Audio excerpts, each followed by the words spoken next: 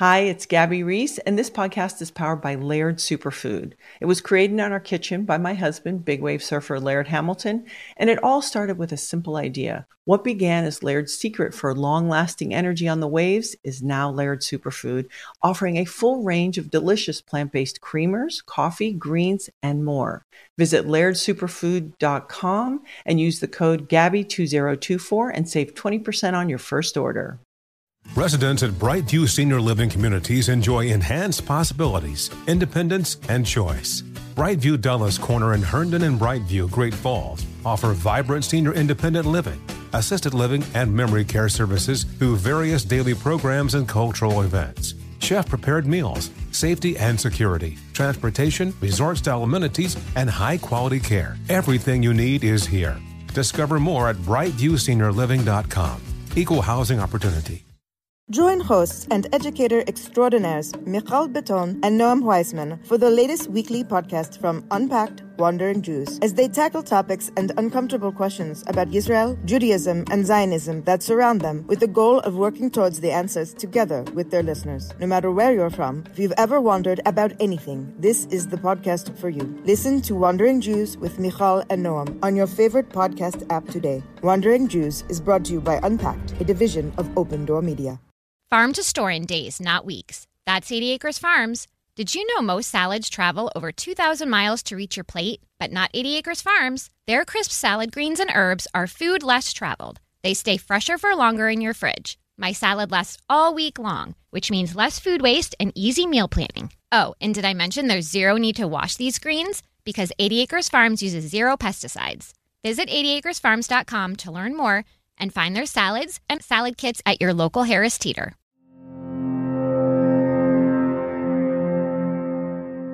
Can a person who is blind come to see through her tongue? Can a baby be born without ears? What is it like to have the smell of a dog? And what does any of this have to do with airplane pilots or Westworld or Potato Head?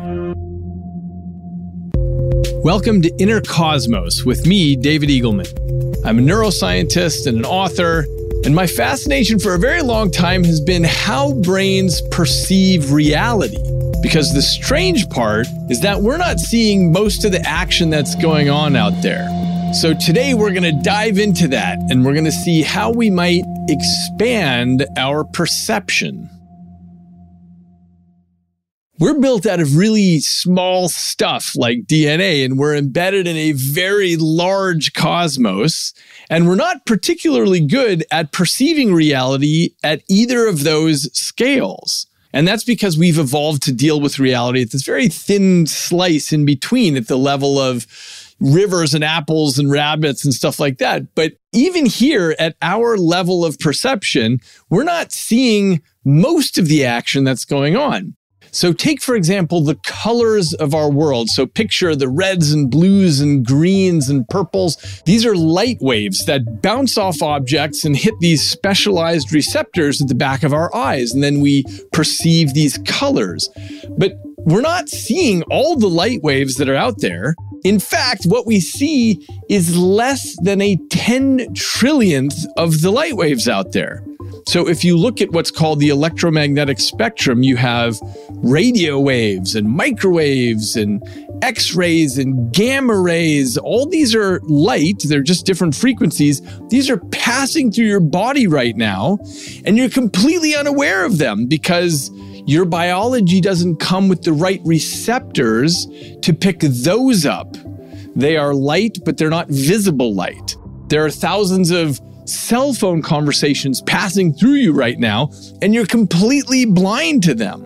Now, it's not that these other wavelengths of light are inherently unseeable. Snakes include some infrared light in their reality, and honeybees include ultraviolet light in their view of the world. And of course, we build machines in the dashboards of our cars to pick up on signals in the radio frequency range.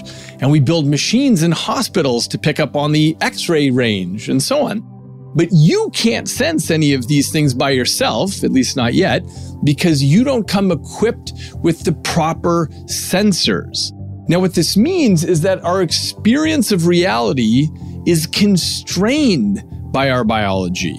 And that goes against this common sense notion that our eyes and our ears and our fingertips are just picking up on the objective reality out there. Instead, what this means is that our brains are sampling just a little bit of the world. Now, across the animal kingdom, different animals pick up on different parts of reality. So take the tick. It's blind and deaf.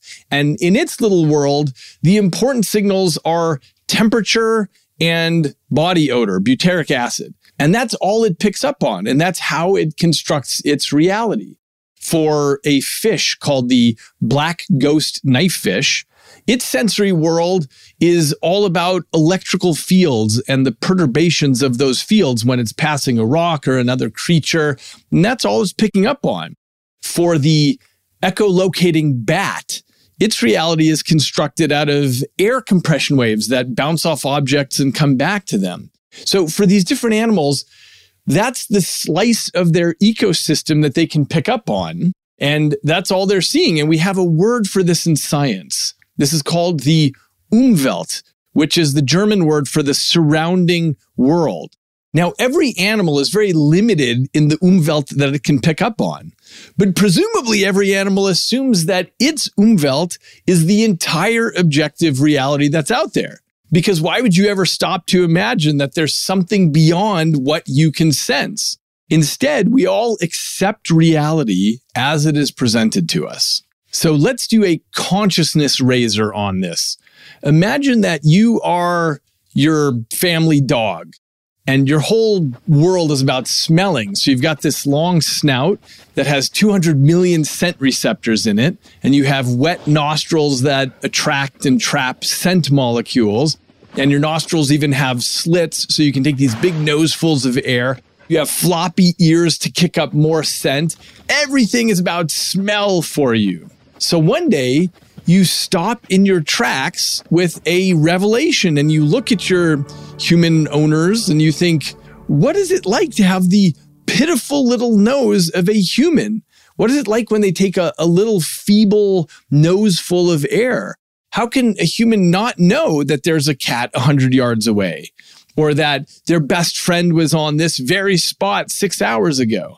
But because we're humans and we've never experienced that world of smell, we don't miss it and we don't even think about it because we are firmly settled into our Umwelt. We don't feel like there's a black hole of smell that we're missing there. We think we've got the whole world.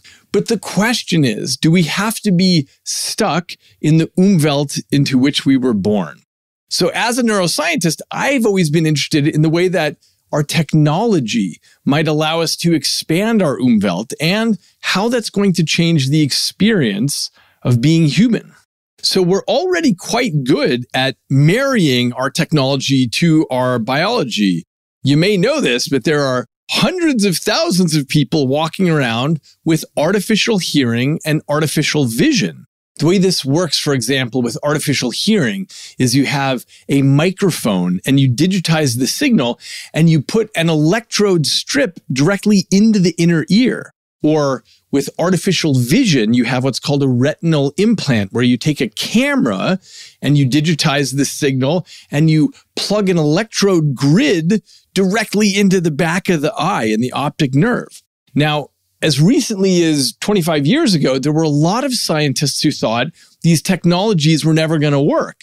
Why? It's because these technologies speak the language of Silicon Valley in zeros and ones, and it's not exactly the same dialect as our natural biological sense organs. But the fact is that these technologies work.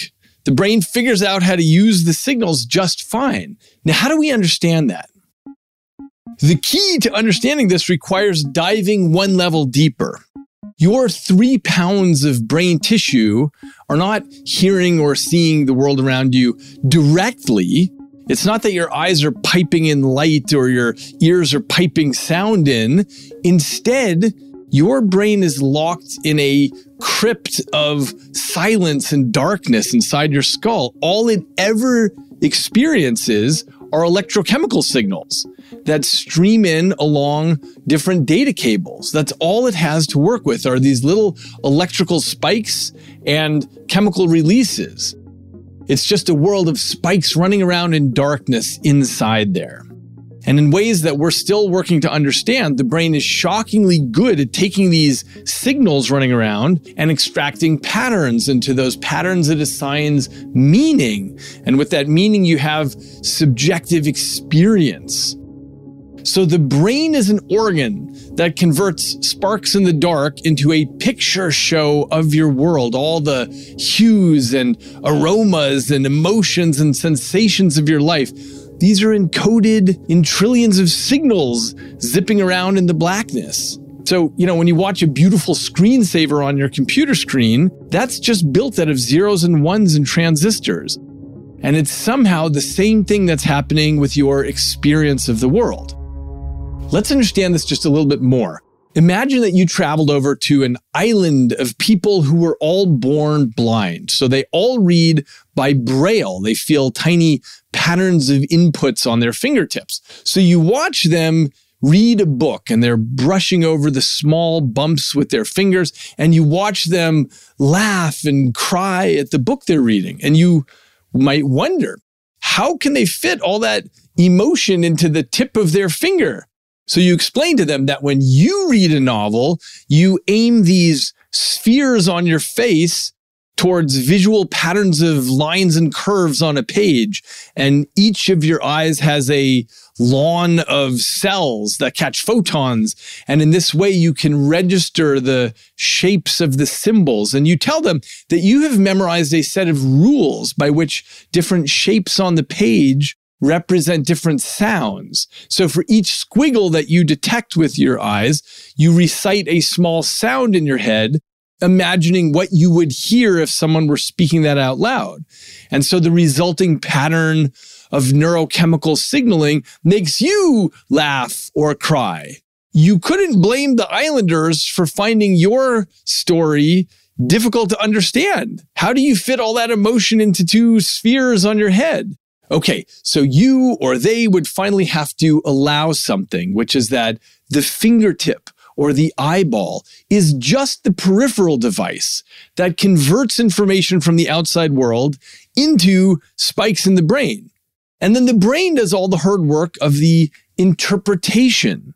You and the islanders would break bread over the fact that in the end, it's all about the trillions of spikes racing around in the brain, and that the method of entry simply isn't the part that matters. Because your brain doesn't know and it doesn't care where it gets the data from. Whatever information comes in from the outside, it just figures out what to do with it. And this is a very efficient kind of machine. It is essentially a general purpose computing device. It just takes in everything and it figures out what it's going to do with it.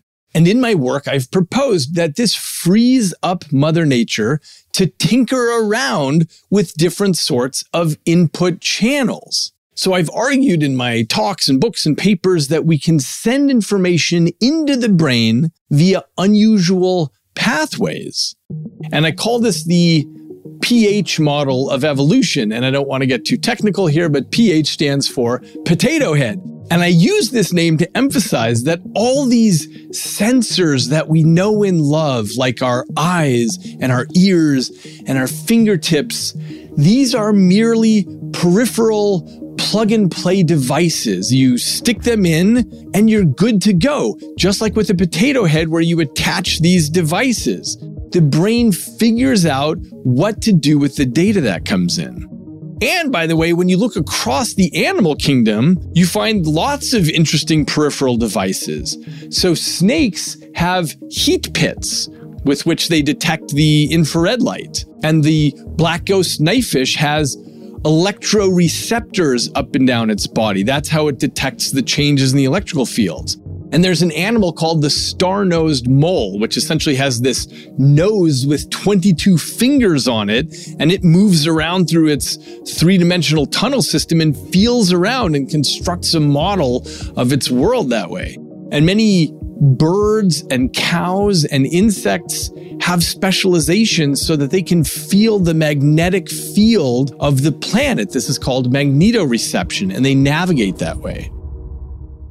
So the idea with the potato head model is that Mother Nature doesn't have to continually redesign the brain every time she introduces some new peripheral device. Instead, with the principles of brain operation already established, all she has to do is worry about designing new peripheral devices to pick up on new information from the world. So in the same way you can plug an arbitrary nose or eyes or mouth into potato head, likewise, nature plugs all kinds of instrumentation into the brain for the purpose of detecting these energy sources in the outside world.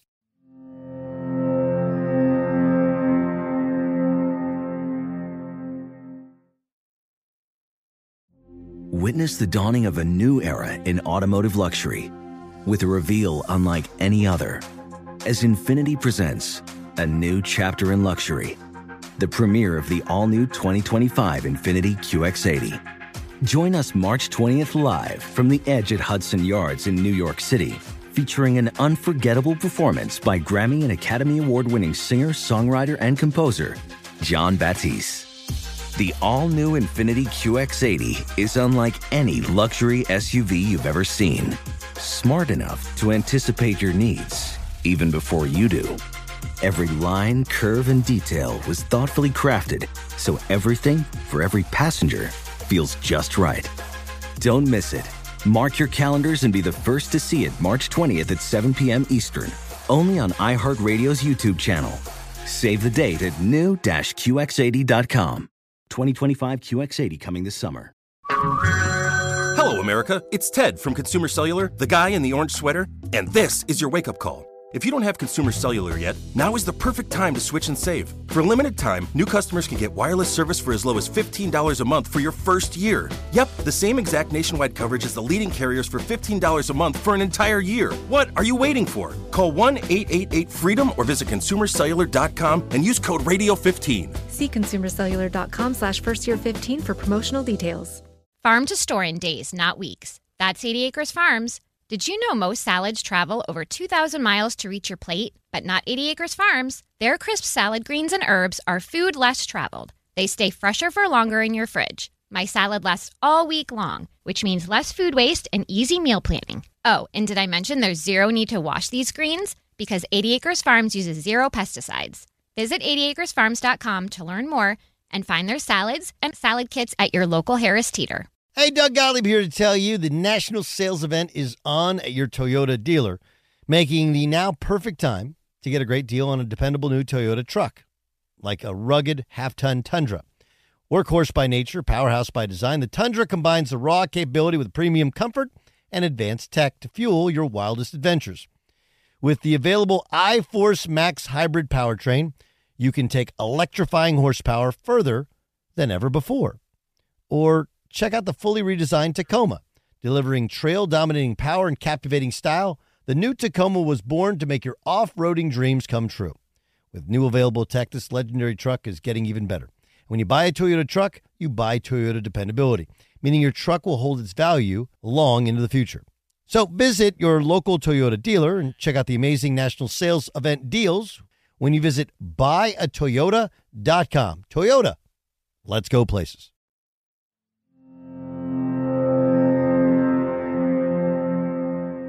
Now, the idea of looking at our peripheral sensors like individual standalone devices might seem bizarre because, after all, aren't there thousands of genes involved with building these devices? And don't these genes overlap with other pieces and parts of the body? Can we really look at the nose or the eye or the ear or the tongue as a device that stands alone? So I started studying this question because I thought, if the potato head model is correct, wouldn't that suggest we might find switches in the genetics that lead to the presence or absence of a peripheral device? And as it turns out, that's precisely what can happen. So for example, some babies are born completely missing a nose, and they also lack the nasal cavity and the whole system for smelling. This is called arrhynia. Now, these kind of mutations, they seem startling and difficult to fathom, but in our plug-and-play framework, arrhynia is predictable. With a slight tweak of the genes, the peripheral device simply doesn't get built. Or consider other babies who are born normal, but they have no eyes. This is called anophthalmia. And others are born without tongues. Some babies are born without ears. That's called anotia. Some children are born without any pain receptors. And more generally, others are born without any touch receptors. This is called anaphia. And so when we look at these situations, it becomes clear that our peripheral detectors unpack because of specific genetic programs. And if you have a minor malfunction in the genes, that can halt the program. And then the brain just doesn't get that particular data stream of information from the world, whether that's smell molecules or photons or air compression waves or touch or whatever. For me, the lesson that comes together here is that nature designs ways of extracting information from the world, and these unpack with their own little genetic instructions. Now, what this implies is that there's nothing really fundamental about the devices that you and I come to the table with, our eyes and our ears and our nose and our fingertips. It's just what we've inherited from a complex road of evolution.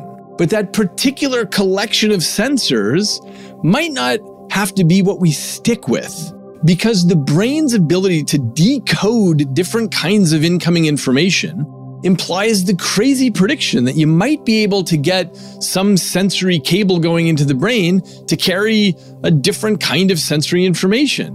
For example, what if you took a data stream from a video camera and converted that into touch on your skin? Would the brain eventually be able to interpret the visual world simply by feeling it? And this is the stranger than fiction world of sensory substitution. Sensory substitution refers to the idea of feeding information into the brain via unusual sensory channels, and the brain just figures out what to do with the information. Now, that might sound speculative, but the first paper demonstrating this was published in the journal Nature in 1969. There was a scientist named Paul Bocchi-Rita, and he put blind people in a modified dental chair, and he set up a video feed. And he would put something in front of the camera, and then the person would feel that poked into their back with a grid of solenoids. So if he put a coffee cup in front of the camera, they would feel the shape of a coffee cup in their back. Or he puts a telephone in front of the camera and they feel a telephone in their back.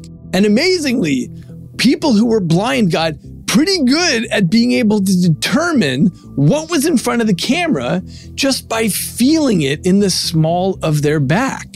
So Bocchi-Rita summarized his findings by saying, quote, "The brain is able to use incoming information from the skin as if it were coming from the eyes," end quote.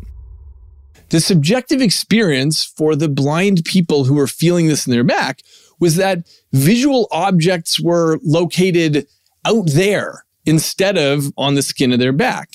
In other words, it was something like vision. And think about it this way. When you're at the coffee shop and you see your friend waving at you across the way, the photons from your friend are impinging on your photoreceptors in your eye, but you don't perceive that the signal is at your eyes or in your brain. You perceive that your friend is out there waving at you from a distance. And so it goes with the users of Bocchi-Rita's modified dental chair. They were perceiving the object out there. Now, amazingly, while Bocchi-Rita's device was the first to hit public consciousness, it was not actually the first attempt at sensory substitution. On the other side of the world, at the end of the 1890s, a Polish ophthalmologist developed a crude device for people who were blind. He put a single photocell on the forehead of a blind person, and the more light that hit it, the louder a sound would be in the person's ear. So based on the sound's intensity, the blind person could tell where there were lights or where there were dark areas. Unfortunately, the whole device was very large and heavy, and of course, it was only 1 pixel of resolution, so it never got any traction.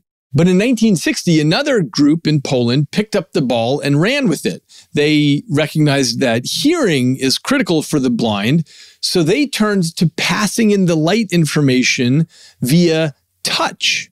They built a helmet that had all these vibratory motors in it, and they essentially drew the images on the head. And blind participants were able to move around in these specially prepared rooms that were painted to enhance the contrast of the door frames and the furniture edges. It worked.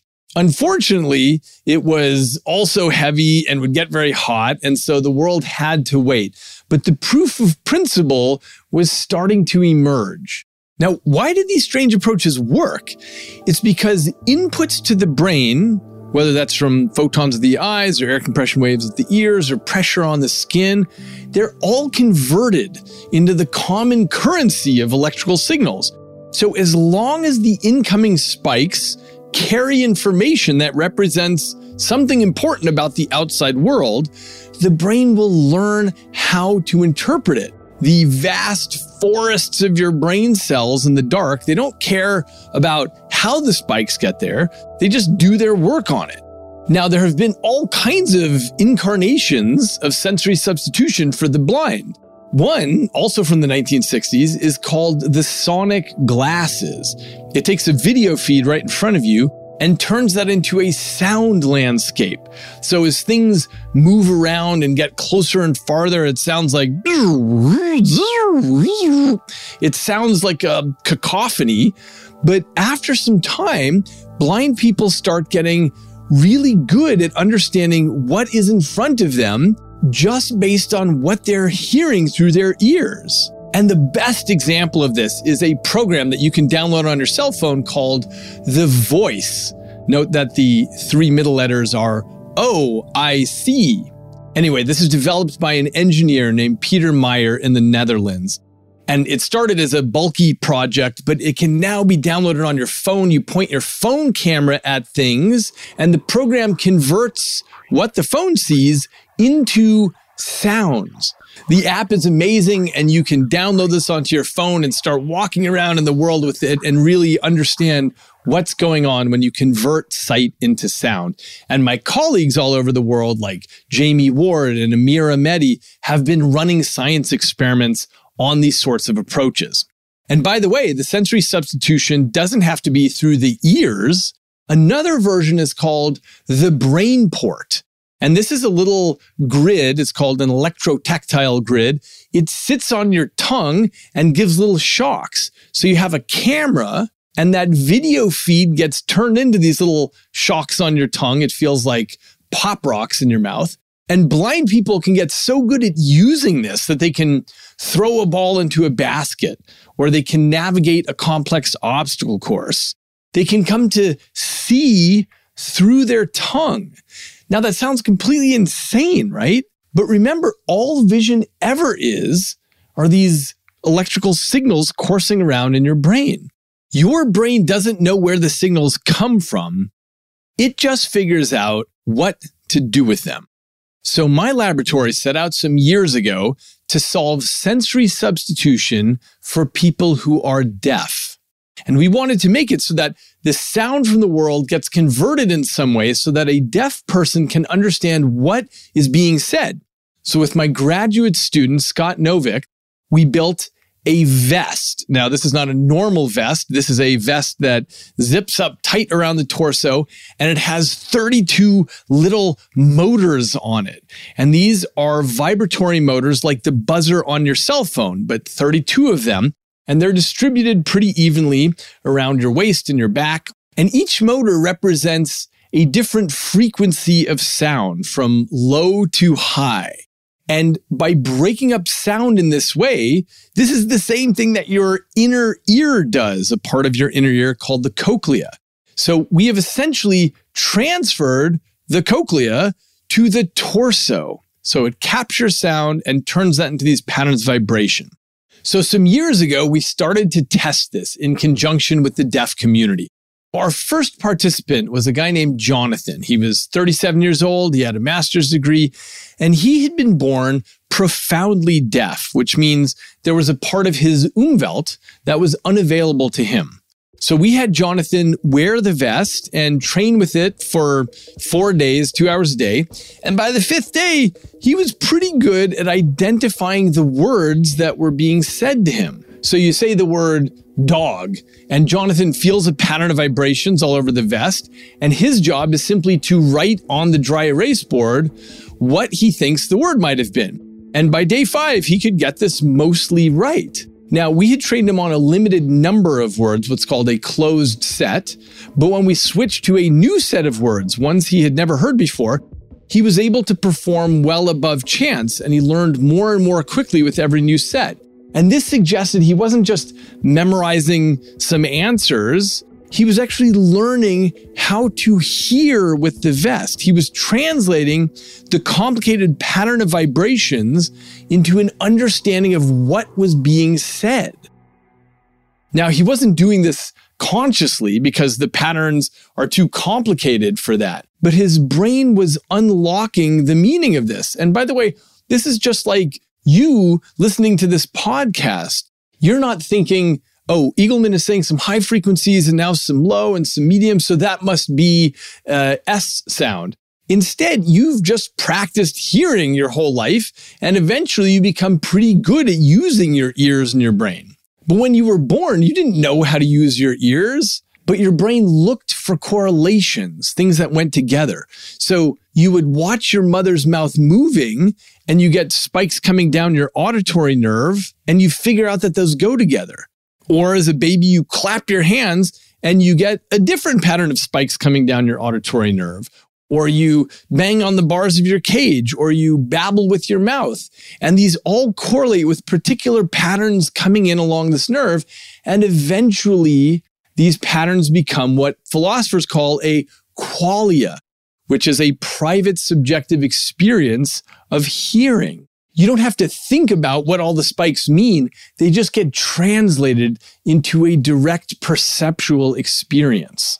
Okay, so back to the vest. So we tested the vest with lots of participants in the deaf community. And in fact, we even built a miniature vest because it turned out that one of the people we were working with had a daughter who was born deaf and blind. So we made this little miniature vest for her, and it picked up on the sounds of the world and translated this into patterns of vibration on her skin.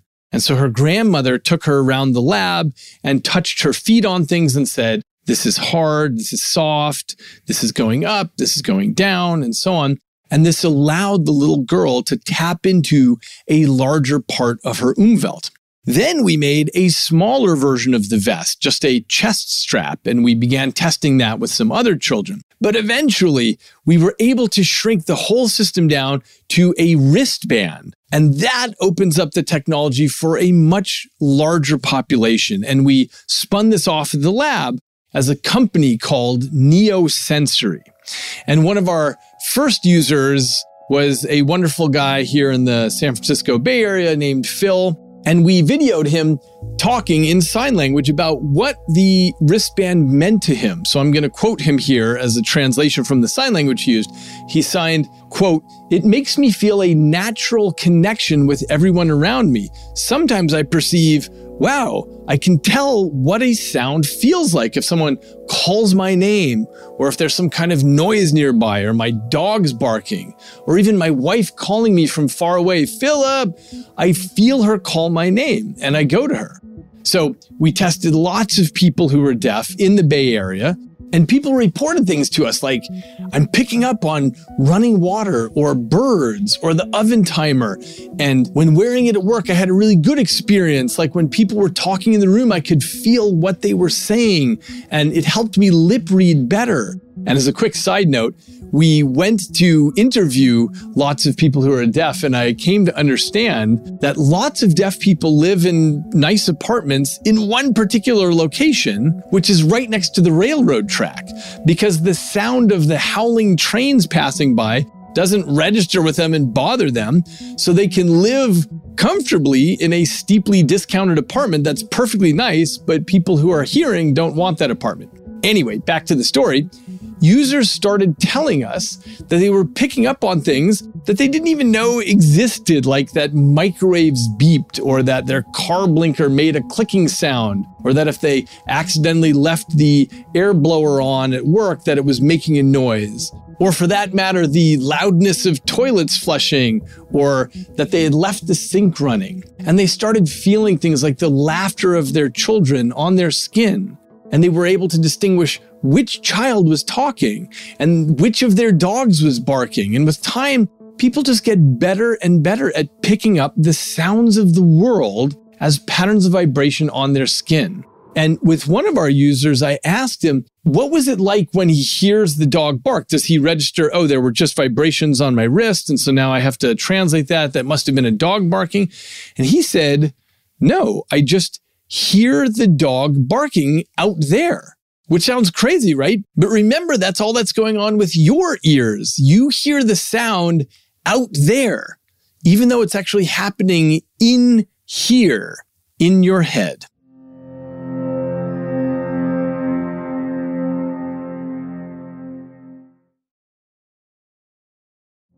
Witness the dawning of a new era in automotive luxury with a reveal unlike any other as Infiniti presents a new chapter in luxury, the premiere of the all-new 2025 Infiniti QX80. Join us March 20th live from the Edge at Hudson Yards in New York City, featuring an unforgettable performance by Grammy and Academy Award-winning singer, songwriter, and composer, Jon Batiste. The all-new Infiniti QX80 is unlike any luxury SUV you've ever seen. Smart enough to anticipate your needs, even before you do. Every line, curve, and detail was thoughtfully crafted, so everything for every passenger feels just right. Don't miss it. Mark your calendars and be the first to see it March 20th at 7 p.m. Eastern, only on iHeartRadio's YouTube channel. Save the date at new-QX80.com. 2025 QX80 coming this summer. Did you know that most salads travel over 2,000 miles to reach your plate? But not with 80 Acres Farms. Their crisp salad greens and herbs are food less traveled, going from farm to store in days, not weeks. They stay fresher for longer in your fridge. My salad lasts all week long, which means less food waste and easy meal planning. Oh, and did I mention there's no need to wash these greens? Because 80 Acres Farms uses 0 pesticides. Visit 80acresfarms.com to learn more and find their salads and salad kits at your local Harris Teeter. Residents at Brightview Senior Living Communities enjoy enhanced possibilities, independence, and choice. Brightview Dulles Corner in Herndon and Brightview, Great Falls, offer vibrant senior independent living, assisted living, and memory care services through various daily programs and cultural events. Chef-prepared meals, safety and security, transportation, resort-style amenities, and high-quality care. Everything you need is here. Discover more at brightviewseniorliving.com. Equal housing opportunity. The national sales event is on at your Toyota dealer, making now the perfect time to get a great deal on a dependable new SUV, like an adventure-ready RAV4. Available with all-wheel drive, your new RAV4 is built for performance on any terrain, from the road to the trails, and with plenty of passenger and cargo space, plus available tech like wireless charging, you and your entire crew can stay connected. Or check out a stylish and comfortable Highlander with 3 spacious rows of seating for up to 8 passengers. And with available features like the panoramic moon roof, you can sit back and enjoy the wide open views with your whole family. Plus, both RAV4s and Highlanders are available in hybrid models, so no matter your style, you can drive efficiently and save on gas. So visit your local Toyota dealer and check out amazing national sales event deals on RAVs, Highlanders, and more when you visit buyatoyota.com. Toyota, let's go places.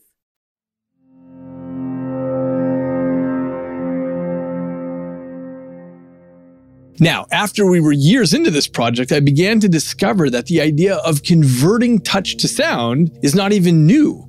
I found a paper from 1923.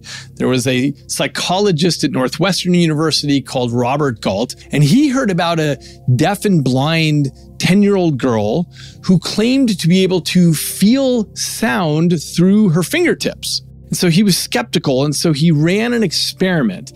He stopped up her ears and wrapped her head in a woolen blanket, and he put her finger against the diaphragm of a device which converted his voice signal into vibrations. So Galt sat in a closet and spoke to her through the device, and so her only chance to understand what he was saying was from the vibrations on her fingertip. And what he reported is that it worked. She was able to tell what he was saying through her fingertips. And in the early 1930s, an educator at a school in Massachusetts developed a technique for two deaf and blind students. Being deaf, they needed a way to read the lips of speakers, but they were blind as well, so that couldn't work. So the technique consists of placing a hand over the face and neck of the person who is speaking. So the thumb rests lightly on the lips and the fingers fan out to cover the neck and cheek. And in this way, they can feel the lips moving and the vocal cords vibrating and even the air coming out of the nostrils. And by the way, because these two original students were named Tad and Oma, this technique is known as the Tadoma technique. And thousands of deaf and blind children have been taught this method, and they can obtain proficiency at understanding language almost to the point of those with hearing. So the key thing to note for our purposes is that all the information is coming in through their sense of touch. And in the 1970s, the deaf inventor Dmitry Kanevsky came up with a 2-channel vibrotactile device, one of which captures the low frequencies and the other the high frequencies, and these two vibratory motors sit on the wrists. And in the 1980s, some other people came up with things like this too, which all demonstrated the power of sensory substitution. The problem was that all these devices were too large, and they typically just had one motor or two motors, and they got too hot, and it was not practical for people to wear these. It's only now that we're able to capitalize on a whole constellation of tech advances to run this in a wristband in real time. And so I'm really happy to say that the Neosensory wristband is now on wrists all over the world. And what's cool is that this technology is a game changer, because the only other solution for deafness is a cochlear implant. And that's something that requires about $100,000 and an invasive surgery. But the wristband we can build for 100 times cheaper. And that opens up the technology globally, even for the poorest countries in the world. And that's one of the reasons we've been able to get this into underfunded schools for the deaf all over the globe. And we've had many wonderful philanthropists help us do that, because this is such a different scale of solution that's simple and inexpensive and takes advantage of a very strange principle of the brain, sensory substitution. And we've just released something else that's having real impact. It's a version of the same idea, but it's not for people who are deaf, but instead people who are having normal age-related hearing loss, which almost always happens in the high frequencies, which is why people who are getting older and losing hearing start having a harder time understanding women and children, because their voices tend to be at a higher frequency. So we developed cutting-edge machine learning that sits on the wristband and listens in real time just for the high frequency parts of speech. So for example, it just listens for an S or a Z or a B or a K, and the wristband signals in different ways each time it hears one of those speech sounds. And so the key is, when you're losing your high frequency hearing, your ears are still doing fine at the medium and low frequencies. Those are getting to the brain. The wristband is just clarifying what's happening at the high frequencies. And your brain learns to fuse these signals from your ear and from your skin. So it puts together what it heard from the ear with what it's getting through the wristband. And after a few weeks, people develop much clearer hearing. And as an interesting side note, people don't always notice that they're getting better, but everyone around them does. And if they forget to put on the wristband, they get yelled at. So that's an example of pushing some information into the brain via an unusual channel, while most of the information is coming in the normal way. And I'll also tell you something else amazing that we found, which is that the wristband works incredibly well for reducing tinnitus, which is ringing in the ears. So a couple of research labs had previously shown that tinnitus can be reduced from something called bimodal stimulation, which just means that you have sounds and you have touch that are synchronized. So that's two modes, or bimodal. Now, the previous research had done this by combining tones, beep, beep, beep, with shocks on the tongue, bzz, and that worked to drive down the ringing in the ears. So we did the same thing with the wristband, and it works the same. And we've published our data on this, that people with tinnitus get clinically significant improvement. Now, why does something like that work? There are some sophisticated arguments and debates about why this works, but I think the simple explanation is that we're just teaching the brain what is a real external sound, because those get confirmation on the wristband. When you hear boop, boop, boop, boop, you're feeling bzz, bzz, bzz, bzz. But the tinnitus, the internal beep, gets no verification on the wrist. And so the brain figures out that's fake news, and it drives it down. Now, we're doing all kinds of other experiments using the wristband for sensory substitution. So, for example, we've begun to study this as a device for balance. So there are many people who have problems with balance because of their inner ear. They don't realize when their body is tilting. So in our experiments, they wear the wristband and they also wear a small collar clip.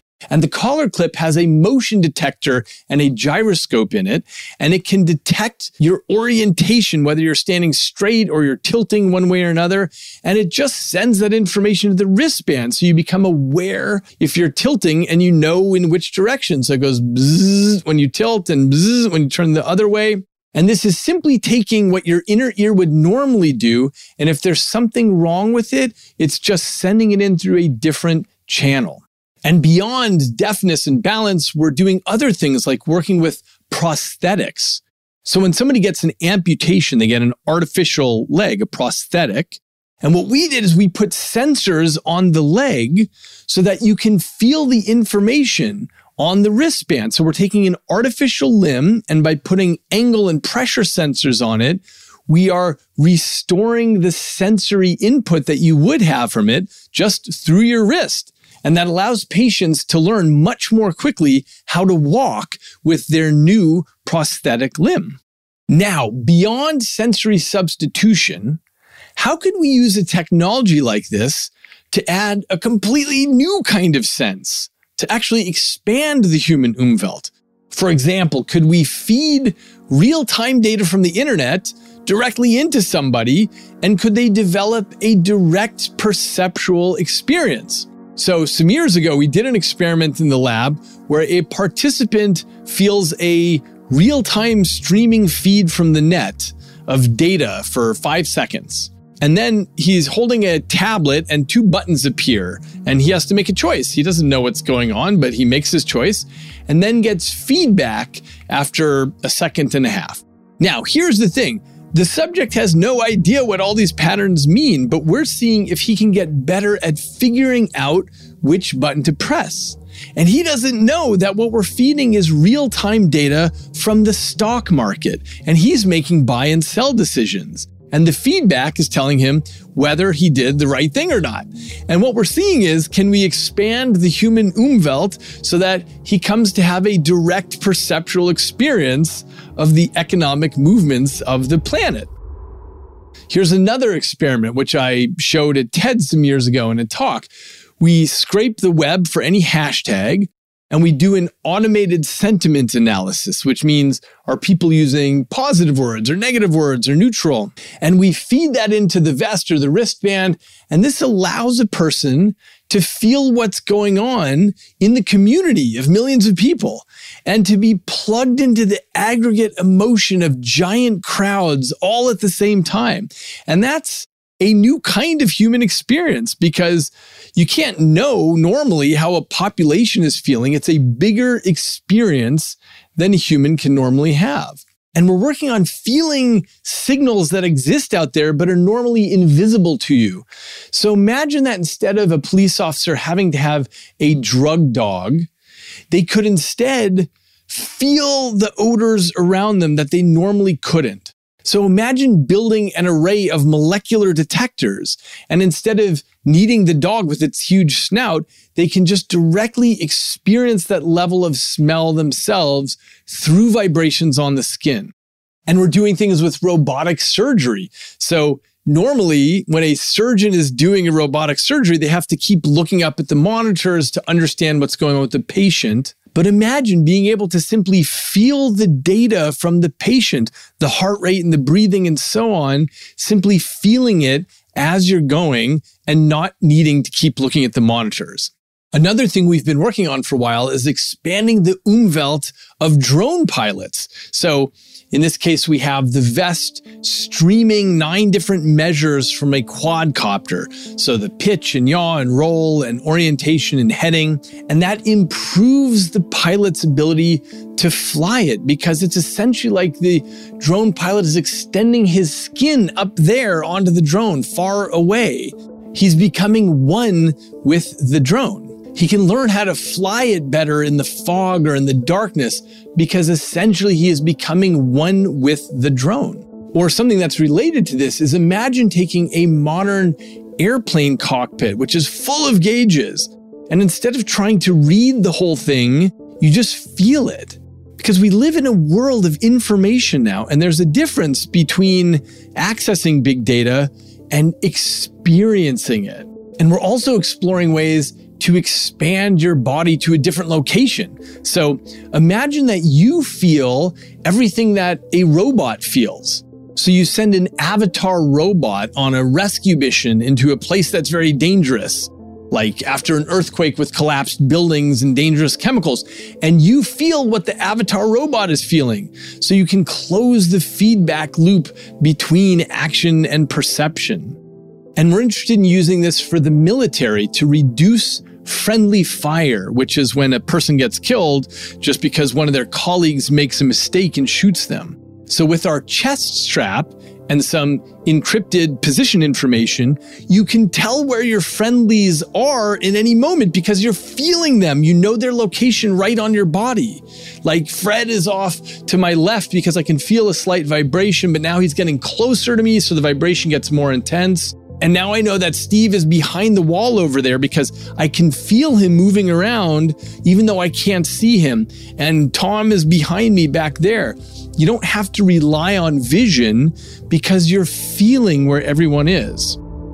So with one of our engineers, Mike Parada, we built a version of this and we demonstrated it by turning to fiction. We had our vest make a cameo on the show Westworld. So if you saw season 2, episode 7, the storyline is that private military contractors drop into Westworld to take care of these out-of-control robots called the hosts. And we set this up so that the military contractors in the show are wearing our vests that let them feel the location of the hosts on their bodies. And that's how they know exactly how to target them. So as they're moving around, they can feel, oh, there's a robot over there, and there's a robot on the other side of that thing, and there's a robot in the dark over there, and they can aim at them appropriately. Now, as it turns out, all the military contractors eventually get killed, so the vest is not necessarily going to save your life if things really hit the fan with robot consciousness, but that's a different episode. And we've used this same concept for people who are blind. We set this up in collaboration with some colleagues at Google who have LiDAR in their offices. LiDAR is like sonar, but with light. And so with LiDAR, you can know the location of everything and everybody moving around in the offices. And we tapped into that data stream and we brought in blind participants and they could feel where everyone was. So if there's someone on your right, you feel a vibration on your right. And as they get closer, it gets more intense. And as they go away, it gets less intense. And you can feel them moving around you. And you can even feel when they're walking around behind you, which is better than sighted vision. And on top of that, we also added navigation. So our participants had never been to these offices before, but we type into the system a particular conference room to go to. And the person then feels on their vest a buzzing on the front. So they walk straight, and then they feel a buzz on their left, and they turn left, and then they feel a diagonal buzz, and they know that the conference room is diagonally over there. And they were able to navigate this way on top of feeling who is around them. And so in this way, they're not getting real vision, but they're getting a lot of incredibly important information in a very simple way.